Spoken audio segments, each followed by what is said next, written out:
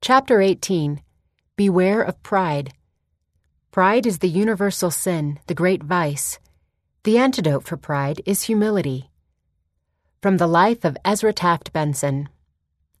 In his first General Conference address as President of the Church, President Ezra Taft Benson taught about differences between pride and humility. Pride does not look up to God and care about what is right. It looks sideways to man and argues who is right. Pride is characterized by what do I want out of life, rather than by what would God have me do with my life. It is self-will as opposed to God's will. It is the fear of man over the fear of God. Humility responds to God's will, to the fear of His judgments, and to the needs of those around us. To the proud, the applause of the world rings in their ears. To the humble, the applause of heaven warms their hearts. These teachings were familiar to the men who had served with President Benson in the Quorum of the 12 Apostles. They knew that as president of their quorum, he never worried about his personal views, only about learning and following God's will. President Boyd K. Packer, who later served as president of the Quorum of the 12 himself, told of President Benson's approach to discussions in quorum meetings. You could disagree with President Benson without worrying that there was anything personal to it. We had full discussions on matters without worrying what his viewpoint might be. Elder Russell M. Nelson, who served in the Quorum of the 12 for 2 years under President Benson's leadership, said, "In any consideration, even if it was not his opinion, President Benson measured a situation against only one standard: what's best for the kingdom. If it meant a wrinkle might have to be folded in a way he wouldn't have done it, so be it. He wanted only what was best for the kingdom." As a government leader, President Benson was equally dedicated to doing what was best for the kingdom of God. When he served as the United States Secretary of Agriculture, he received much applause of the world, along with a large amount of harsh criticism. He did not allow either to ring in his ears. Instead, he was true to a reminder he frequently received from his wife Flora. Don't worry about the world's opinion of you as long as you're right with the Lord. Content with the quiet applause of heaven, he always sought to respond to God's will. Teachings of Ezra Taft Benson, Section 1. The Lord has warned us to beware of pride. The Doctrine and Covenants tells us that the Book of Mormon is the record of a fallen people. Doctrine and Covenants, Section 20, verse 9. Why did they fall? This is one of the major messages of the Book of Mormon. Mormon gives the answer in the closing chapters of the book in these words: "Behold, the pride of this nation, or the people of the Nephites, hath proven their destruction." Moroni chapter 8, verse 27. And then, lest we miss that momentous Book of Mormon message from that fallen people, the Lord warns us in the Doctrine and Covenants, "Beware of pride, lest ye become as the Nephites of old." Doctrine and Covenants, Section 38, verse 39. I earnestly seek an interest in your faith and prayers as I strive to bring forth light on this Book of Mormon message, the sin of pride. This message has been weighing heavily on my soul for some time. I know the Lord wants this message delivered now. In the premortal council, it was pride that felled Lucifer, a son of the morning. 2 Nephi, chapter 24, verses 12 through 15. See also Doctrine and Covenants, section 76, verses 25 through 27, Moses, chapter 4, verse 3. At the end of this world, when God cleanses the earth by fire, the proud will be burned as stubble, and the meek shall inherit the earth. See 3 Nephi, chapter 12, verse 5, chapter 25, verse 1, Doctrine and Covenants, section 29, verse 9, Joseph Smith History, chapter 1, verse 37, Malachi, chapter 4, verse 1. 3 times in the Doctrine and Covenants the Lord uses the phrase, "beware of pride," including a warning to the second elder of the church, Oliver Cowdery, and to Emma Smith, the wife of the prophet. Doctrine and Covenants, section 23, verse 1. See also section 25, verse 14, section 38, verse 39. Section 2. The central feature of pride is enmity toward God and our fellow men. Pride is a very misunderstood sin, and many are sinning in ignorance. See Mosiah chapter 3, verse 11, 3 Nephi chapter 6, verse 18. In the Scriptures, there is no such thing as righteous pride. It is always considered a sin. Therefore, no matter how the world uses the term, we must understand how God uses the term so we can understand the language of Holy Writ and profit thereby. See 2 Nephi chapter 4, verse 15, Mosiah chapter 1, verses 3 through 7, Alma chapter 5, verse 61. Most of us think of pride as self-centeredness, conceit, boastfulness, arrogance, or haughtiness. All of these are elements of the sin, but the heart or core is still missing. The central feature of pride is enmity. Enmity toward God and enmity toward our fellow men. Enmity means hatred towards, hostility to, or a state of opposition. It is the power by which Satan wishes to reign over us. Pride is essentially competitive in nature. We pit our will against God's. When we direct our pride toward God, it is in the spirit of my will and not thine be done. As Paul said, they seek their own, not the things which are Jesus Christ's. Philippians chapter 2, verse 21. Our will, in competition to God's will, allows desires, appetites, and passions to go unbridled. See Alma chapter 38, verse 12, 3 Nephi chapter 12, verse 30. The proud cannot accept the authority of God giving direction to their lives. See Helaman chapter 12, verse 6. They pit their perceptions of truth against God's great knowledge, their abilities versus God's priesthood power, their accomplishments against his mighty works. Our enmity toward God takes on many labels, such as rebellion, hard-heartedness, stiff-neckedness, unrepentant, puffed up, easily offended, and sign-seekers. The proud wish God would agree with them. They aren't interested in changing their opinions to agree with God's. Another major portion of this very prevalent sin of pride is enmity toward our fellow men. We are tempted daily to elevate ourselves above others and diminish them. See Helaman chapter 6, verse 17, Doctrine and Covenants, section 58, verse 41. The proud make every man their adversary by pitting their intellects, opinions, works, wealth, talents, or any other worldly measuring device against others. In the words of C.S. Lewis, pride gets no pleasure out of having something, only out of having more of it than the next man. It is the comparison that makes you proud, the pleasure of being above the rest. Once the element of competition has gone, pride has gone. Mere Christianity, New York, Macmillan, 1952, pages 109 and 110. In the pre-earthly council, Lucifer placed his proposal in competition with the Father's plan as advocated by Jesus Christ. See Moses chapter 4, verses 1 through 3. He wished to be honored above all others. See 2 Nephi chapter 24, verse 13. In short, his prideful desire was to dethrone God. See Doctrine and Covenants, section 29, verse 36, section 76, verse 28. The Scriptures abound with evidences of the severe consequences of the sin of pride to individuals, groups, cities, and nations. Pride goeth before destruction. Proverbs chapter 16, verse 18. It destroyed the Nephite nation and the city of Sodom. See Moroni chapter 8, verse 27, Ezekiel chapter 16, verses 49 and 50. Section 3. The proud stand more in fear of men's judgment than of God's judgment.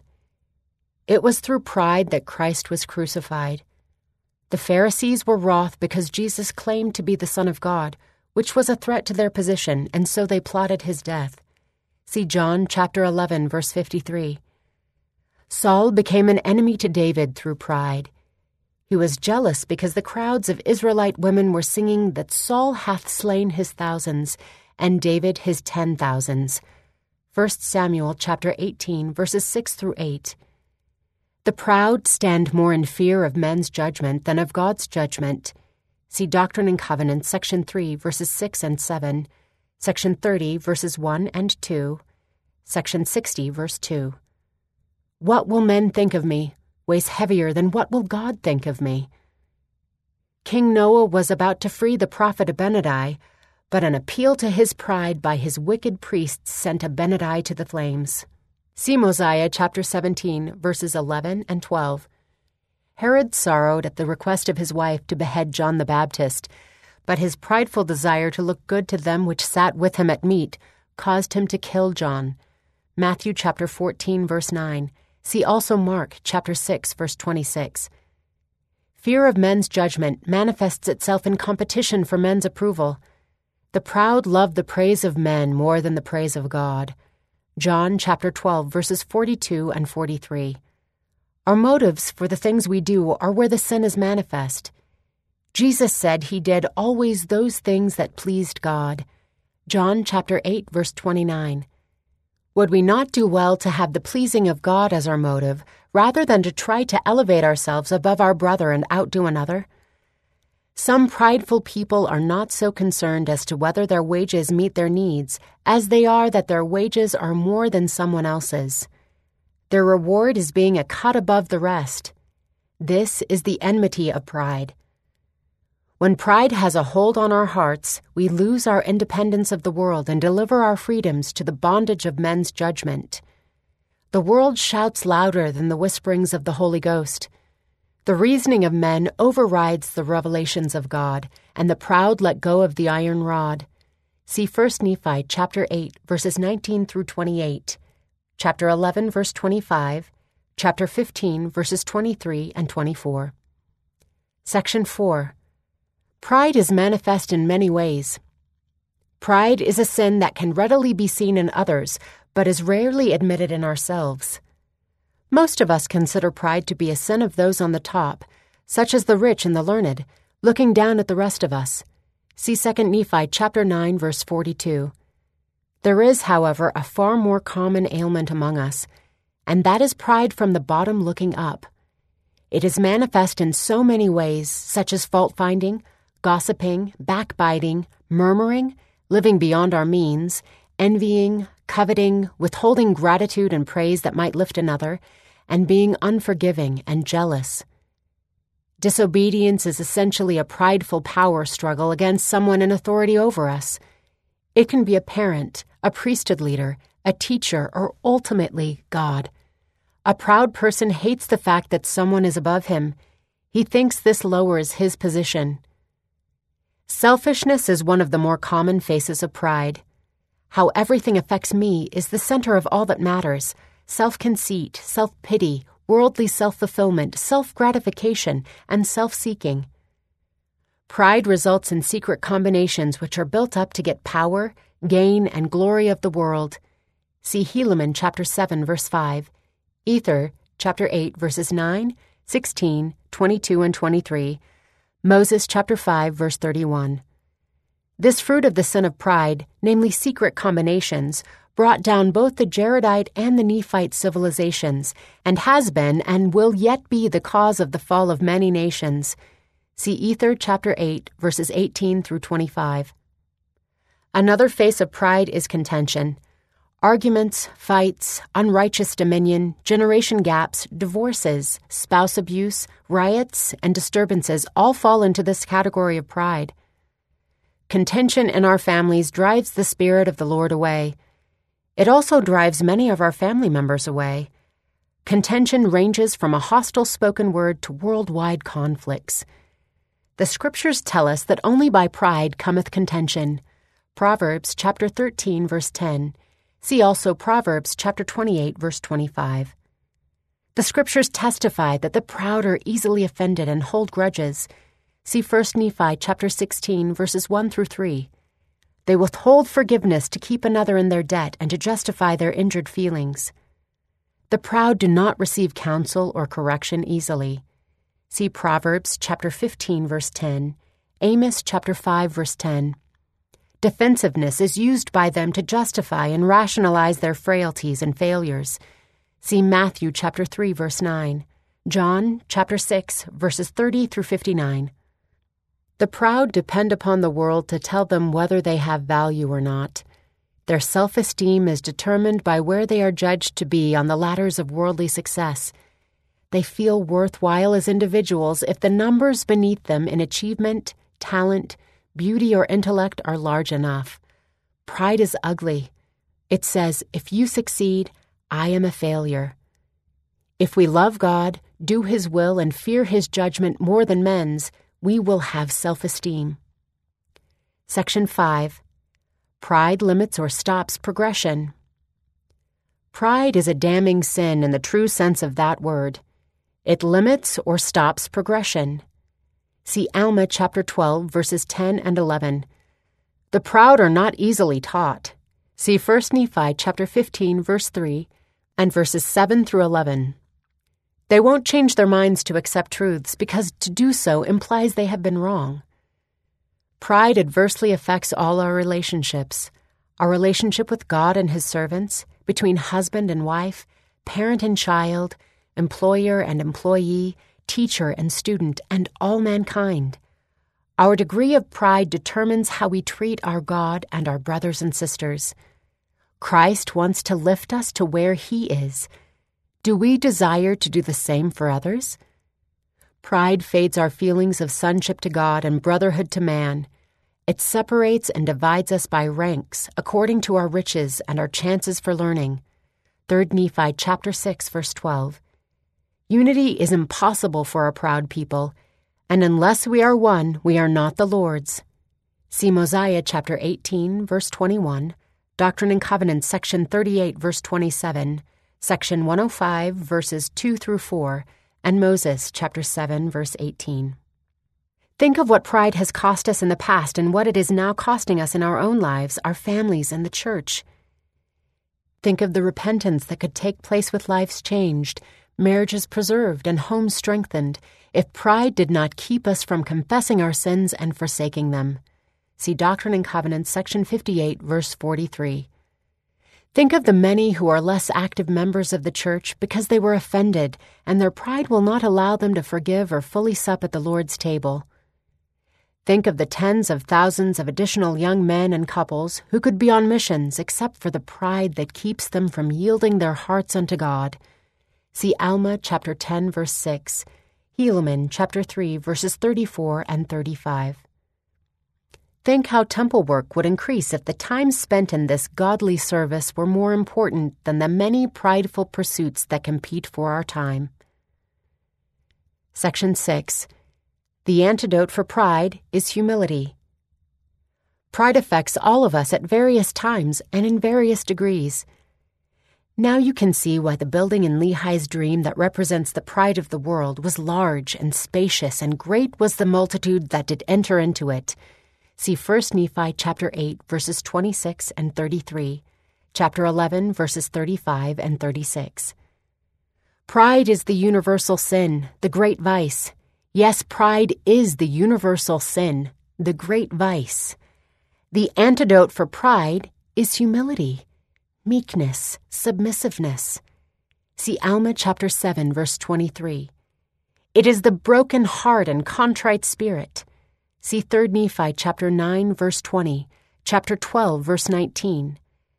Doctrine and Covenants, section 20, verse 37, section 59, verse 8.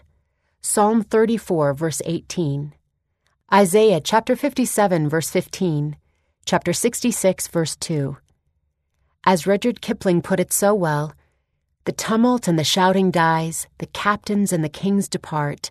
Still stands thine ancient sacrifice, an humble and a contrite heart. Lord God of hosts, be with us yet, lest we forget, lest we forget. God will have a humble people. Either we can choose to be humble, or we can be compelled to be humble. Alma said, "Blessed are they who humble themselves without being compelled to be humble." Alma chapter 32, verse 16. Let us choose to be humble. We can choose to humble ourselves by conquering enmity toward our brothers and sisters, esteeming them as ourselves, and lifting them as high or higher than we are. See Doctrine and Covenants, section 38, verse 24, section 81, verse 5, section 84, verse 106. We can choose to humble ourselves by receiving counsel and chastisement. See Jacob chapter 4, verse 10, Helaman chapter 15, verse 3, Doctrine and Covenants, section 63, verse 55, section 101, verses 4 and 5, section 108, verse 1, section 124, verses 61 and 84, section 136, verse 31, Proverbs chapter 9, verse 8. We can choose to humble ourselves by forgiving those who have offended us. See 3 Nephi chapter 13, verses 11 and 14, Doctrine and Covenants, section 64, verse 10. We can choose to humble ourselves by rendering selfless service. See Mosiah chapter 2, verses 16 and 17. We can choose to humble ourselves by going on missions and preaching the word that can humble others. See Alma chapter 4, verse 19, chapter 31, verse 5, chapter 48, verse 20. We can choose to humble ourselves by getting to the temple more frequently. We can choose to humble ourselves by confessing and forsaking our sins and being born of God. See Doctrine and Covenants, section 58, verse 43, Mosiah chapter 27, verses 25 and 26, Alma chapter 5, verses 7 through 14, and verse 49. We can choose to humble ourselves by loving God, submitting our will to His, and putting Him first in our lives. See 3 Nephi chapter 11, verse 11, chapter 13, verse 33, Moroni chapter 10, verse 32. Let us choose to be humble. We can do it. I know we can. My dear brethren and sisters, we must prepare to redeem Zion. It was essentially the sin of pride that kept us from establishing Zion in the days of the prophet Joseph Smith. It was the same sin of pride that brought consecration to an end among the Nephites. See 4 Nephi chapter 1, verses 24 and 25. Pride is the great stumbling block to Zion. I repeat, pride is the great stumbling block to Zion. We must cleanse the inner vessel by conquering pride. See Alma chapter 6, verses 2 through 4, Matthew chapter 23, verses 25 and 26. We must yield to the enticings of the Holy Spirit, put off the prideful natural man, become a saint through the atonement of Christ the Lord, and become as a child, submissive, meek, humble. Mosiah chapter 3, verse 19. See also Alma chapter 13, verse 28. That we may do so and go on to fulfill our divine destiny is my fervent prayer. Suggestions for study and teaching. Questions. President Benson pointed out that pride led to the destruction of the Nephite people. See section 1. Why do you think pride has such destructive power? In what ways might people pit their will against God's will? See section 2. What are some blessings that come to us when we follow God's will? Why do you think we sometimes ask, "What will other people think of me?" rather than, "What will God think of me?" See section 3. How do our lives change when our greatest desire is to please God? Review the manifestations of pride that are listed in section 4. How can we avoid these manifestations of pride in our lives? President Benson said, "Pride adversely affects all our relationships, with God and with others." Section 5. Why is this true? In what ways do our relationships improve when we are humble? In Section 6, President Benson listed ways we can choose to be humble. Why do you think it is better to choose to be humble than to be compelled to be humble?